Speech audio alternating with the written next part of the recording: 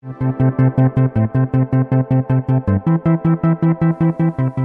is Thinking in Public, a program dedicated to intelligent conversation about frontline theological and cultural issues with the people who are shaping them. I'm Albert Moeller, your host and president of the Southern Baptist Theological Seminary in Louisville, Kentucky. Robert Tracy McKenzie is professor and chair of the Department of History at Wheaton College, where he teaches courses in U.S. history, the Civil War, and historiography. Before coming to Wheaton in 2010, McKenzie served for 22 years on the faculty at the University of Washington, where he received the university's Distinguished Teaching Award, was a member of the University of Washington Teaching Academy, and held the Donald A. Logan Chair of American History.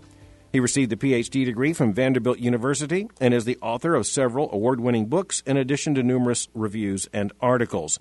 After publishing monographs with Oxford University Press and Cambridge University Press, his most recent work is The First Thanksgiving: What the Real Story Tells Us About Loving God and Learning from History, published by InterVarsity Press. Dr. McKenzie, welcome to Thinking in Public. It's my pleasure to be a part, Dr. Moeller. Well, I'm really glad to be having this conversation with you, first of all, because I think the book is worthy of conversation, but also because it gives us an opportunity for a rather wide-ranging conversation on how Christians should understand history. As a matter of fact, I want to commend your book, The First Thanksgiving, because of its subject matter in terms of the first Thanksgiving, and a very interesting conversation to be had about that.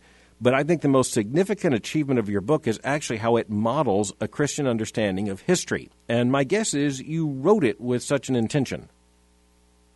Well, you're exactly right. I thought a book on the first Thanksgiving would hopefully enable me to engage a broader audience, but I definitely had bigger goals in mind. I chose the topic because I think it's a great context for a more broader approach to what it means as a believer to think about the past in a faithful way. So let's talk about that, because I think the early chapters of your book are actually just gold in terms of helping to shape the Christian mind and thinking about history. You raise a host of issues, but let me just ask you, when it comes to how Christians most often misunderstand history, where do we most often get it wrong before we even talk about what it means to get it right? Yeah. That's a great question. I would generalize by saying the pitfall that I think I see most often in the way Christians engage the past is one in which we begin to, impute authority to the past where God has not granted it. That is to say, we take figures from the past and we treat them as if their example is automatically to be followed. And in the process, we begin to confuse our identity as believers. As an American historian, I'm most sensitive to the way in which 21st century Christians remember American history and its relation to the Christian faith. And I think we often fall into patterns of thinking that really conflate our identities as believers and our identities as Americans. Well, one of the points you make, and it's a very interesting point, is that many evangelicals tend to look to history in order to mine it for heroes. And these heroes, you warn, can often turn into idolatrous figures simply by fact that they are often given an authority that God did not grant them. Can you explain that a bit further? Absolutely. I start with the idea that searching in the past for heroes is not only acceptable, it's probably a desirable thing. I think of how Paul writes in 1 Corinthians, he tells the Corinthians to imitate him as he imitates Christ. And I think it's a good thing for us to find out godly role models to follow.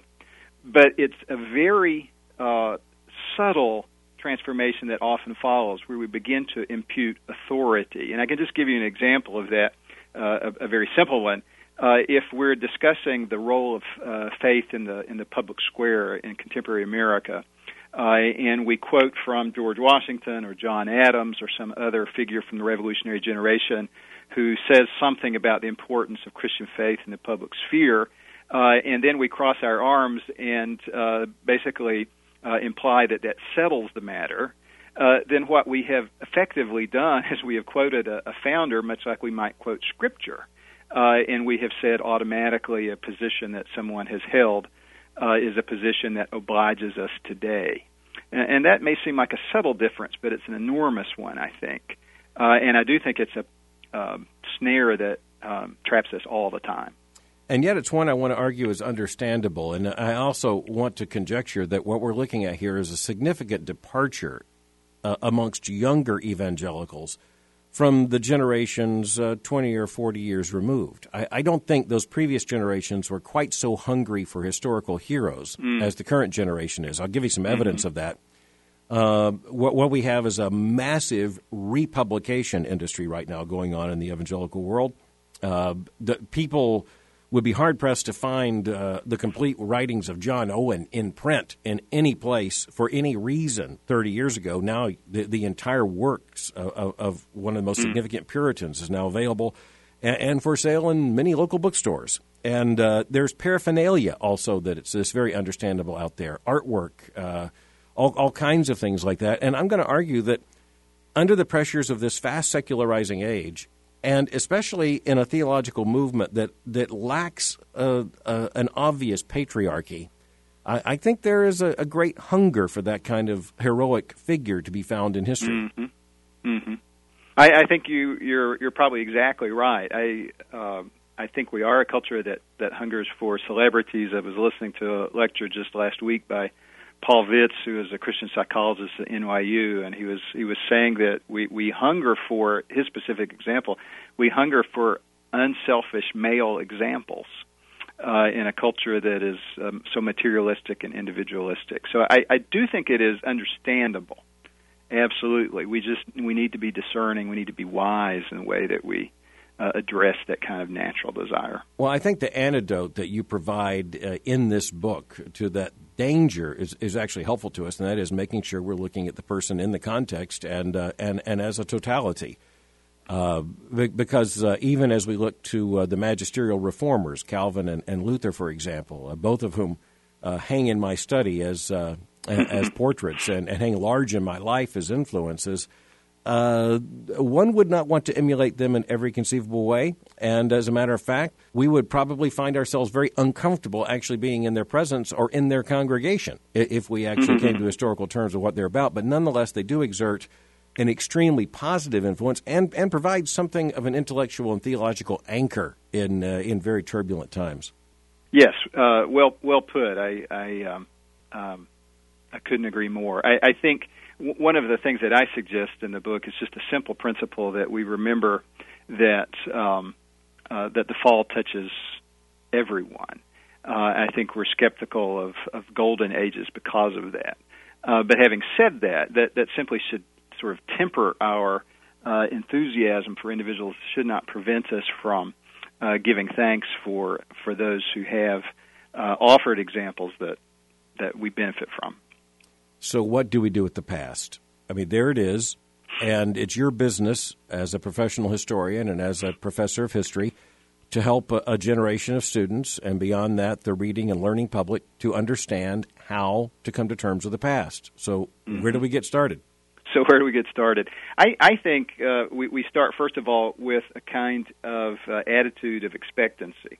Rowan Williams, who is the former Archbishop of Canterbury, writes in one of his books that we should expect gifts from the past. I think about that and feel very strongly about that we are entering into a conversation that transcends generations, centuries, millennia, about permanent, sort of perpetual questions of importance. And we go into that conversation, I think, expecting or open to the possibility of life-changing encounter, of hearing things, of hearing truths that in our own culture perhaps we are a little bit blind to. But having that expectancy for genuine education, I think we combine that with a kind of skepticism of our own biases, and in particular a skepticism that reminds us of our tendency to recreate the past in our own image. One of the things that I talk about in the book is a tendency that we have that goes hand in hand with our belief that the past is important, and that's a tendency to mine the past, as I put it, to search the past for ammunition rather than enlightenment. And so I think we need to be very careful. I've come to the conclusion that part of what it means to think Christianly when we go to the past is actually to examine our own hearts at the front end of the process. And we ask ourselves, what is it that we're looking for? Why does it matter to us? And sometimes we go to the past simply for entertainment. But very often, I think when Christians go to the past and think that there's something at stake there, it's because they have already made a certain kind of commitment to a public position and simply expect the past to provide the ammunition that allows them to prove the point to which they're already committed. And the danger with that is that we never learn anything. We find what we look for, and it may even be effective in a kind of pragmatic way, but we will not encounter a fundamentally sort of different or challenging way of thinking about the question that causes us to sort of stop and pause and go back and re-examine what we think we understand. But it doesn't actually gain much for us. My own academic work is at the intersection of historiography and theology in the field of historical theology. And the history of the church, and in particular the history of theology, reminds us that if we don't get the whole story, at least as much of the story as we can get, we're going to miss very key issues and integral parts of argument and development, without which, quite frankly, what we mine, to use your verb there, just isn't going to be all that valuable to us. It might be ammunition for an argument, but it doesn't actually help us to understand how minds changed, how issues were defined, and how in a particular context we actually learn how, in the case of my research, the church in particular and the larger society around it was trying to think through various issues. And it seems to me that when you look at the kind of historiography you lay out, and you're writing to Christians very clearly in this book, you're really saying that that the past isn't really just important or valuable, but rather, I don't want to put words in your mouth, but without it, we basically aren't having the kind of conversation with the dead that any mature, honest thinker needs constantly to have. Absolutely. I mean, one of the verses that I come back to over and over again in the book and also in my teaching is from a rather brief allusion in the book of Job, where one of the individuals that comes to interact with Job, a man named Bildad, says to Job, and this is sort of my paraphrase, but he tells him, if you're trying to understand your situation, go to our fathers and go to their fathers and inquire of them, inquire of former ages. And Bildad concludes, he says, for we were born yesterday, yes, and know nothing. And I love that phrase. And I think when we seek for wisdom, while all in the process shutting ourselves off from the 93, 94% of human beings who have lived before us and are no longer living, there's a kind of incredible and incredibly arrogant provincialism to that. And I fully believe if we're truly committed to search for wisdom, then we have to practice what Chesterton called the democracy of the dead. We have to let those who have gone before us also have a voice in the conversation. Jaroslav Pelikan, who was the Sterling professor of history at Yale, made a very similar point to Chesterton there, in which he said that the fact that one might ignore history would make about as much sense as denying that one has ancestors. And then he went on to say that the conversation with the dead, in this historical sense, is as necessary as the conversation with the living, because the living are inexplicable, but with reference to the dead. And, of course, you also have C.S. Lewis, and I believe you cite this in your book, one of his most common references to history in the introduction, actually, he wrote to one of the patristic fathers when he says that the temptation is to practice a certain form of chronological snobbery. Yes. And that's an intellectual fashion that seems to be very au courant in terms of the academy at any given time. Absolutely. Yes, I love the phrase that Lewis uses there, chronological snobbery. He actually has offered many concepts to me that I found very useful as a historian. In fact, my real appreciation for Lewis has grown as I've found more and more ways that his thinking actually enriches my thinking historically.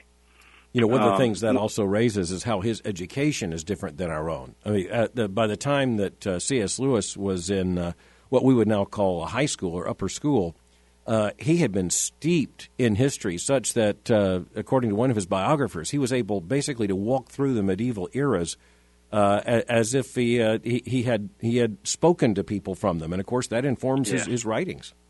Yes, his education would have been, as you put it, steeped in ancient literature, language, and history.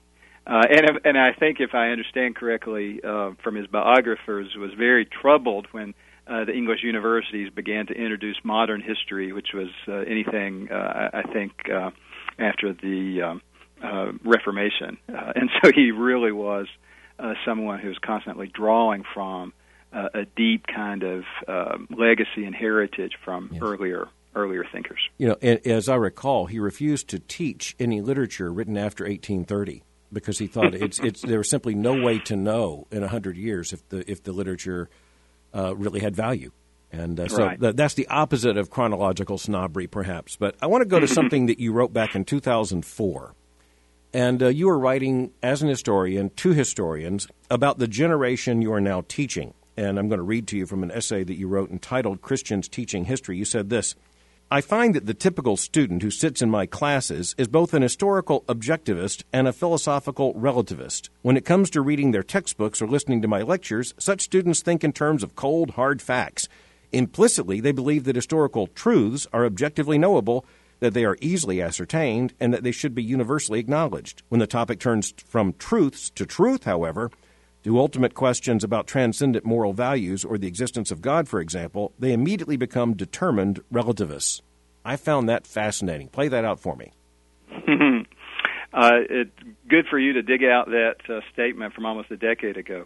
As you mentioned to your listeners at the outset, I did teach in a secular context for more than 2 decades, and one of the things that I was thinking about in that context was ways in which to encounter the past and in the process naturally to raise eternal questions.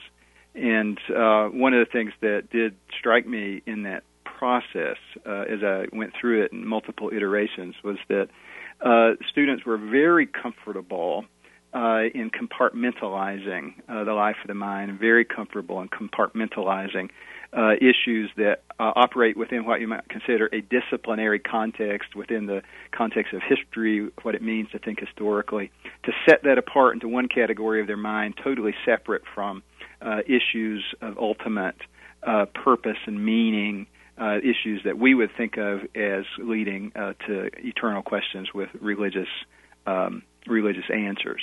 And one of the things that was a challenge for me was to try to get students to sort of reunify those two aspects of their thinking, and find in the study of the past sort of permanent questions, eternal questions, and to press them to try to come up with internally consistent answers. And one of the things, I think it's an indictment of the modern secular decentralized university. Very few students felt any pressure or any obligation whatsoever to have consistent philosophies of life, and it was a constant challenge to try to make an argument that was not the way it ought to be. So you delivered a sermon of sorts, you say, on the first day of each new class there in that secular environment. So just give us a summary of that sermon, because I found it really helpful. Right, I called it what I called sermons for the secular classroom. Teaching in a large research university that was aggressively secular, there were certain boundaries I often felt and really tried not to cross if I could avoid it. But I tried to make arguments that were intellectually substantive, that would, at the very least, I hoped, encourage students to reconsider some of their fundamental understandings. And one of the sermons that I would often do, often as a concluding lecture, was to challenge students to think about some of what we had observed when we would study American history, for example, and to try to evaluate it. We would talk a lot about democracy as a kind of system in which the majority has its way. And then I would just remind them that the removal of Native Americans in the 1830s was democratic by that standard, and the support of slavery was democratic by that standard, and the creation of a segregated Jim Crow system in the late 19th century was democratic by that standard. And it was basically trying to push them into a corner to recognize that sometimes the majority isn't right. And I think to acknowledge one moment ever to acknowledge to yourself that the majority is not right raises enormous philosophical questions. Because if the majority can be wrong, we have to understand some standard that obliges the majority, that restrains them. In this sermon, I'm sorry? I would just say that I would take the students to the brink of that, sort of the brink of the precipice, and I would say, where is that standard going to come from? And it seemed to me that there were just a few possible answers. That standard would be something that we invented, or it would be something that we discovered that had an existence outside of cultural construction. I tried to make the students feel uncomfortable. I'm not sure how effective that I was. But one of the things that I just discovered all the time is that students ultimately had been acculturated in the modern university to think that philosophical consistency was simply not that important. And so you asked them to consider history as a discipline that's not just about things that happened in the past, but rather a discipline that, to use your words, engages the heart and requires inner work inside the only reason for studying it, I would say. I put on my syllabi that at its best, to study the past is a conversation with the dead about what we should value and how we should live. And that if we do not encounter something in it that challenges us deeply about the values that we hold most dearly, there's not much point in studying it, I think.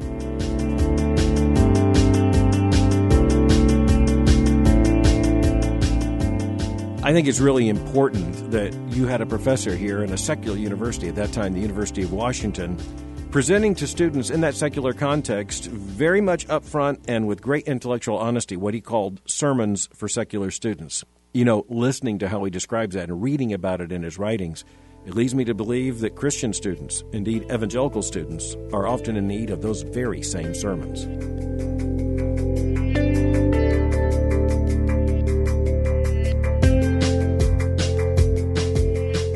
Professor McKenzie, this book is The First Thanksgiving, what the real story tells us about loving God and learning from history. Why this book? Why about the Pilgrims? Why now? Great question, Al. For me, it emerges or began out of an evolving sense of personal calling. I spent much of my professional career doing what academics do, which means primarily producing scholarship for other academics. And I really began to come under a sense of conviction of a call to communicate, to connect in some way with Christians outside the academy. And as I began to think about that, what I felt called really to do was to enter into conversation with Christians about the intersection between our faith and our encounters with the past, about what it might mean to think Christianly, if we want to use that phrase, about the past. And I thought, well, I can write a very dry sort of abstract treatise on the topic and have an audience of a handful, or maybe there's another way to go about it. Maybe there's a way to revisit a familiar story, a story that Americans would find accessible, that they might find sort of intrinsically important, and use that story as a context within which really to model what it would mean to be responsible in one's encounter with the past. So I decided, as I thought about it more and more, that the first Thanksgiving episode had a lot of ingredients that were really key. The Thanksgiving holiday is something that we impute religious significance to, I think many Americans would. It's actually a civil holiday, however. It's accorded by the state, not by the church, so it has that dimension. And then we associate it with a particular historical moment.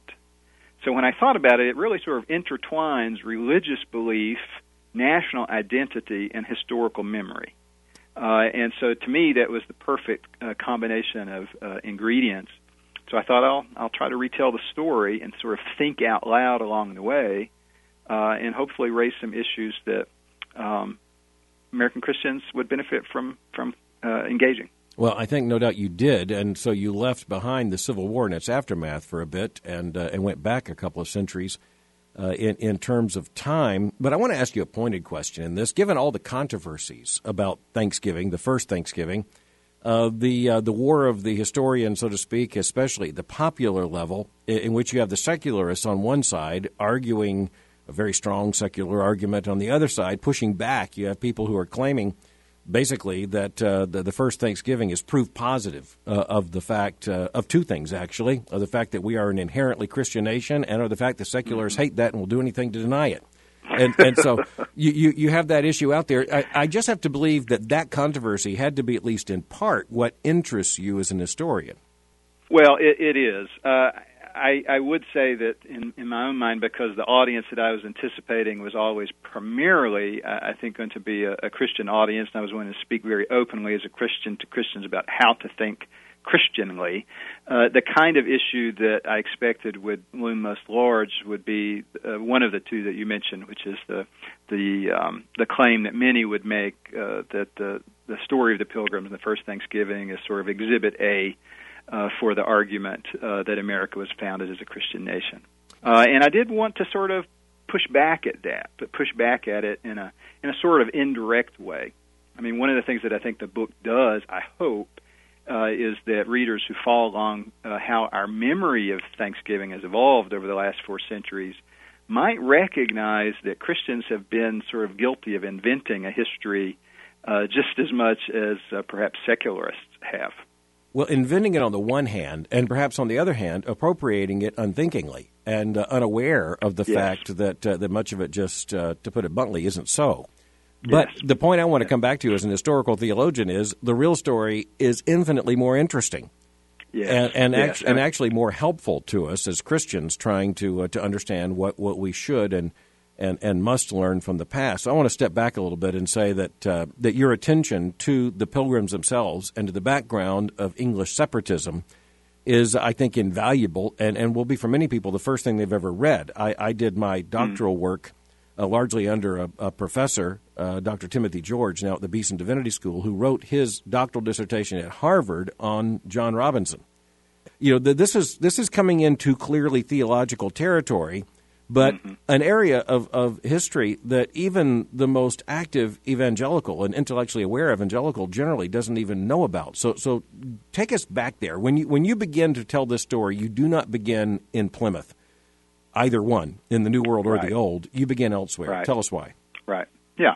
Well, part of it is just a sort of article of faith among historians, which is that context is crucial, and it's always crucial. And in fact, if we don't understand the context, we're fooling ourselves if we think we understand any particular historical moment. So I do think you sort of always take a running start at any episode that interests you. And for this particular example, that meant going back not just a short period of time, but more than a century, to understand the context from which that Scrooby congregation in the north of England had emerged. So in the first part of the book, I just try to situate the forerunners of that congregation in the larger currents that are going on in the period of the Reformation, both in Europe and in England. The Pilgrims, if we're to understand them rightly, we have to see that they're really a group of dissenters within dissenters, in a sense. They're growing out of the Puritan movement in England, which is a group within the Church of England that's convinced that the kinds of changes of the Elizabethan settlement, as it was called, the way in which the Anglican Church had ultimately come down on the questions that had been raised by the Reformers, that was simply an insufficient reform of the Church, of the corruptions that they believe Catholicism had gradually introduced. The Scrooby congregation is actually a subset within that Puritan movement that we remember as separatists. I can remember when I first encountered separatists, I thought, well, what we're really encountering here is simply a difference of opinion over strategy, that most Puritans believed that the Anglican Church could be sufficiently reformed from within, that the separatists really believed that it needed to happen from sort of outside of the confines of the Anglican Church. And that doesn't begin to capture the difference. The separatists have come to the conclusion that the Anglican Church was no true church at all. And that, in fact, having come to that conclusion, if they were to continue within the church, they would come under God's judgment. So they actually are quite critical of Puritans who aren't willing to come out from the Anglican Church, and in fact will dispute over time whether it's even acceptable ever to listen to a sermon from a Puritan who's refused to come out. Let me ask you to fast forward here just a bit. Just to summarize, you have the Reformation, and then in the Church of England, you have the Elizabethan settlement. The Puritans mostly work within the Church of England, still trying to bring about reform, but a group of more radical Puritans, the Separatists, leave the Church of England, and as you say, no longer consider it even to be a true church. And a good number of them, due to the political pressures of being outside of the established religion in Great Britain, and in England in particular, they go to the Netherlands, and particularly to Leiden, a liberal culture, a rather liberal city, and there they enjoy religious liberty, but they're also in danger of becoming Dutch, which means that they're in danger of losing a lot of their moral commitments, especially amongst their young people as well. And so they're desperate to find a place, not where they can enjoy religious liberty. You make the point they have that in Leiden, but rather where they can enjoy religious liberty for themselves and at the same time establish a truly Reformed church. Correct. Absolutely. I think you've summarized it wonderfully. The way I always try to emphasize is that we have to remember that migration of the Scrooby congregation that ultimately culminates in New England is a two-stage migration. And so the motives that propel them ultimately to Holland are different in some degree from the motives that propel them to North America. They are interested in a place where they can model true worship as they understand it. But they certainly are hoping that it will be a place where there's much greater economic opportunity than they had in Leiden, where there would be the freedom to raise their families as they thought proper. And I think part of that involved perpetuating English culture, at least aspects of English culture. Clearly. Yeah, absolutely. So an agrarian culture. They really didn't fit in the industrial. They don't fit in Leiden of because Leiden. there are minimal opportunities. Many of them, maybe half, are earning their livings as weavers in some way in the textile industry. But that was not how they were trained, and it was certainly very foreign from the culture that they'd left in England. So you make the point that the urgency to actually take this incredibly perilous journey, and I'm going to ask you to spell that out just a little bit, really comes from this impetus that they are driven by their theological beliefs and their search for a true and pure church. They're driven from England to Leiden, and then in an effort to maintain subsequent generations within their own church and to sustain themselves, they take this very perilous journey, and they come to the New World. By the way, one of the things you say in the book is that we should be very careful not to say that religious liberty in itself is what drove them. And what I wanted to say back to you in the book is, and their concern for religious liberty, we need to be also historically honest, was for themselves as they were establishing their community. They really were not at this point very interested in what we would now call the separation of church and state. That is an historical misclaim. Yeah, that's exactly right. Sometimes the Pilgrims have been condemned, often by unsympathetic voices, as hypocritical in their thinking about religious freedom. They leave the old world because of religious persecution, and they refuse to grant religious toleration to others when they come to North America. I don't think that that's fair, and I don't think they were ever motivated to come to America by what we define typically in the 21st century as a commitment to religious freedom. They believed that the Scripture provided sufficient guidance to what worship that was honoring to God looked like, and they wanted an environment where they could create that. It was never the idea that sometimes is attributed to them that what they desired most was to be able to worship according to, quote, the dictates of their own conscience. That's a phrase that would have been wholly foreign to their worldview, and actually not very common in America for another couple of centuries. Yeah, that kind of subjectivity just doesn't fit. Right. One other point, just to test this with you, and to speak as a theologian who's been looking at the same historical terrain, when you think about the Puritans, and in particular in this case the Pilgrims, I think one of the things we have to recognize is the centrality of their commitment to the notion of covenant. And so they were intending to establish a civitas, a city, that was not just as a church, but as an entire community, understood to be within the same covenantal relationship. So I would make the argument that they understood themselves not to be establishing a nation. They weren't trying to do that at all. They considered themselves Englishmen and Englishwomen who were there as an extension of the British the English crown, at least by necessity. But they did see themselves as establishing a colony, and within that colony, a church. And the distinction between the two, in our eyes, is a rather modern invention. I absolutely agree with you. Their vision just is not ours, and I think you're exactly right that concept of covenant is central. And I think when we read that the covenant that congregation in Scrooby enters into, they really pledge themselves one to the Lord and pledge themselves one to another. And that's part of what I think we lose when we think about their motivations to come to North America. Some will say it's entirely because of religious persecution. Others, many political conservatives today, will say that the main reason the Pilgrims came was for economic opportunity, but they associate that as a kind of free-for-all, everyone get what you can. What strikes me about the Pilgrims is that they believe that the economic severity that they encountered in Leiden was causing their congregation gradually just to erode as more and more individuals became disheartened and had to go elsewhere for opportunity. And how many times in our own culture does someone who has an opportunity for a better job leave a congregation and go?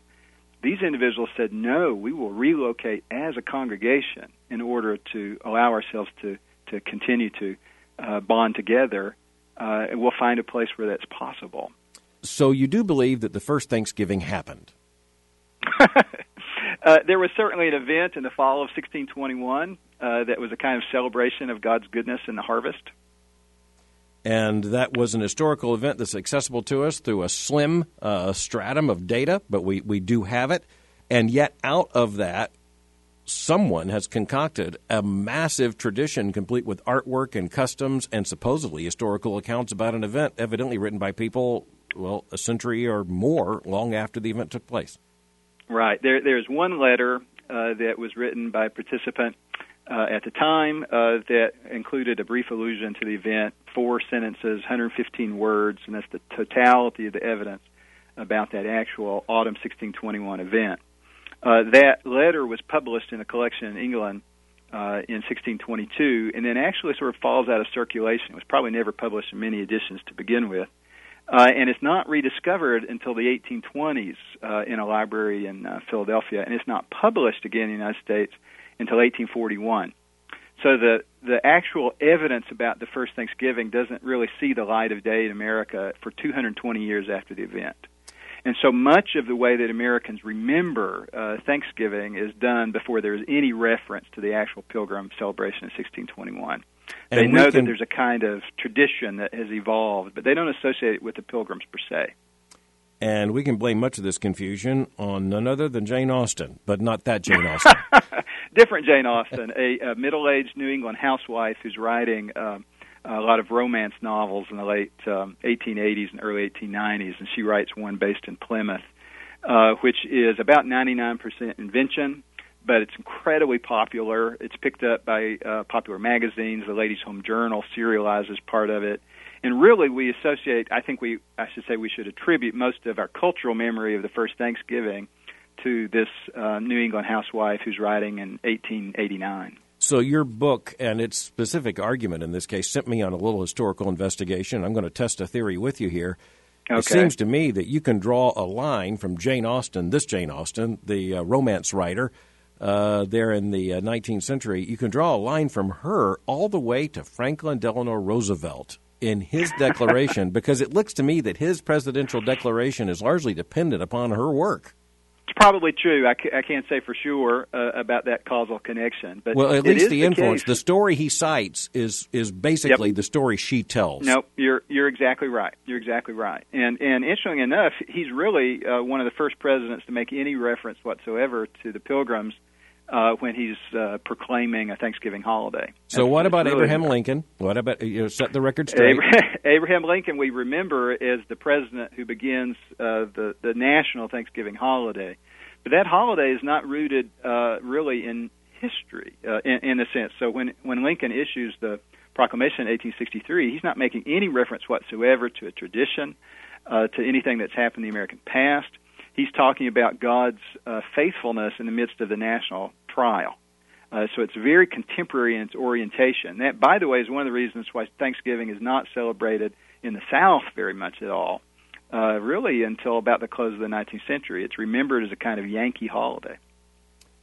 Well, as tempting as it is to go there, I'm going to simply say I want to speak for millions of Americans who will resent you taking Thanksgiving away from us in terms of all the paraphernalia of the holiday that many Americans would at least like to attribute to the Pilgrims. For instance, turkey. You say very clearly in the original, the documentary evidence, there's reference to fowl, but it would be more likely to be other fowl than turkey that they ate. That's correct. That's correct. We do have visitors who go to Plymouth in the 1620s. They're talking about the wild turkeys there. They're saying they are so fast, almost impossible to bring down. On the other hand, they're saying that the ponds around Plymouth just get totally carpeted with ducks and geese and other waterfowl in the fall, and that blasting them out of the water is child's play.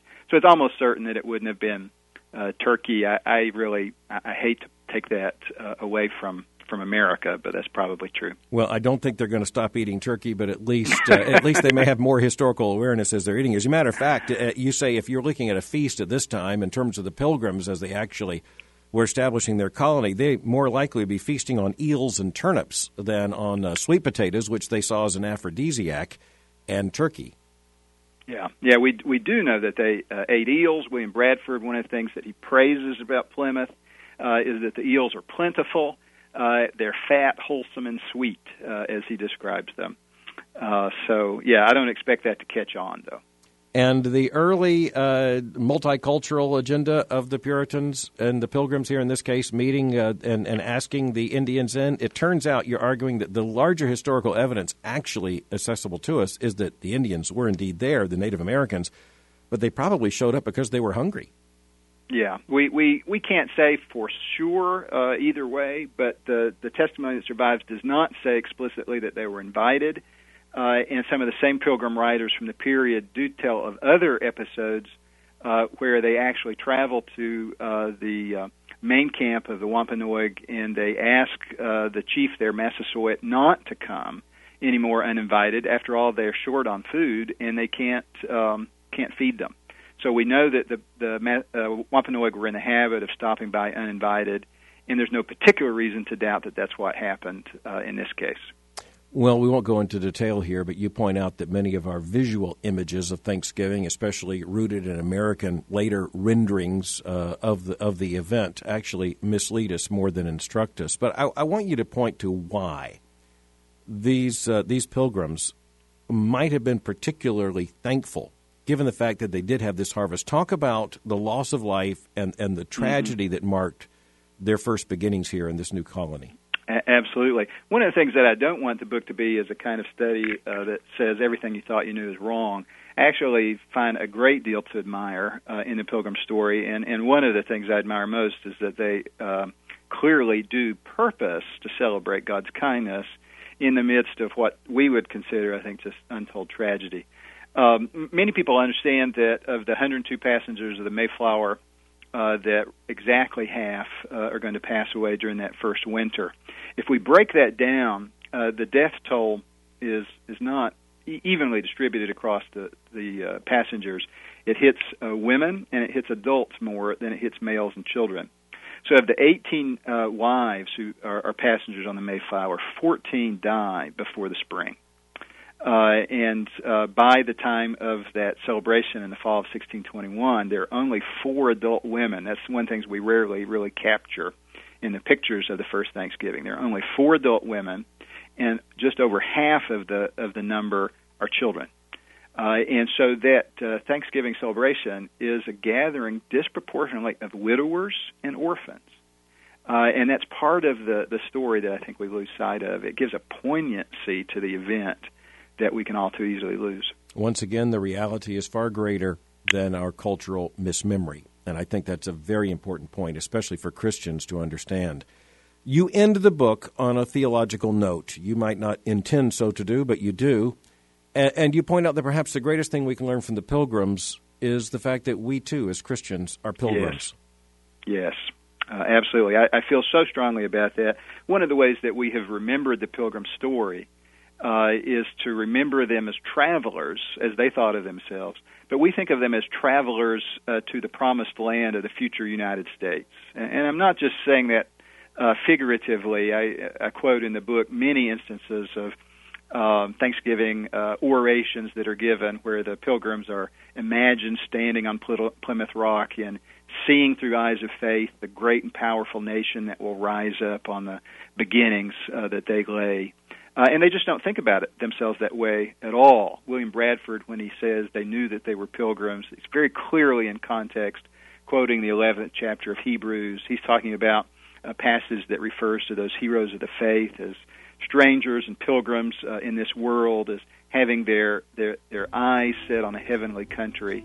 And that, to me, is the single most important message that I want to take this Thanksgiving season from the pilgrims. I want to recapture that sense that the world is not my home, and yearn for that kind of eternal perspective as we make sense of our earthly sojourn.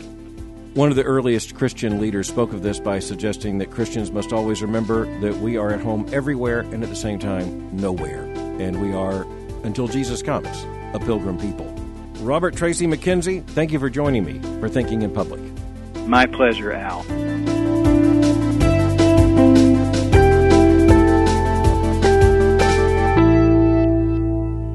I really enjoyed that conversation with Professor Robert Tracy McKenzie. His new book really gives us an opportunity to reconsider Thanksgiving, indeed the first Thanksgiving, and how we enjoy and contemplate such things in terms of our memory, our historical memory. And, of course, what you have in this book is a tour de force of how Christians should understand history in the first place. And that's what I think will be the greatest enduring value of the book. I do think many people will probably pick up the book because of their interest in the first Thanksgiving, but they're going to get a whole lot more than a very careful, deliberate, and fascinating account of the Pilgrims and the first Thanksgiving. Professor McKenzie gives us so much to think about in this book. The role of history in the life of any intelligent person is a huge issue. To cut ourselves off from the past is to rob ourselves of understanding the present. Just about everyone knows that's true, and yet few, I think, ponder exactly what the consequences of that kind of deliberate ignorance turn out to be. But beyond that deliberate ignorance is the sometimes undeliberate or accidental misunderstanding of history that can come to us in ways that are almost equally injurious. Getting the past wrong is almost as problematic as not getting the past in our minds at all.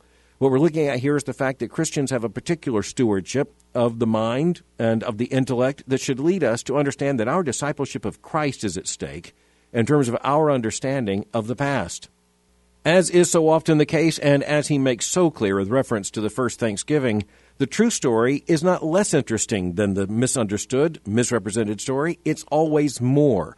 The greater is always filled with more for us than the lesser. And the artificial history pales in comparison to the real story of the Pilgrims, the real story of Plymouth, the real story of the first Thanksgiving is far more interesting and far more instructive to all of us than the misremembered or misrepresented history.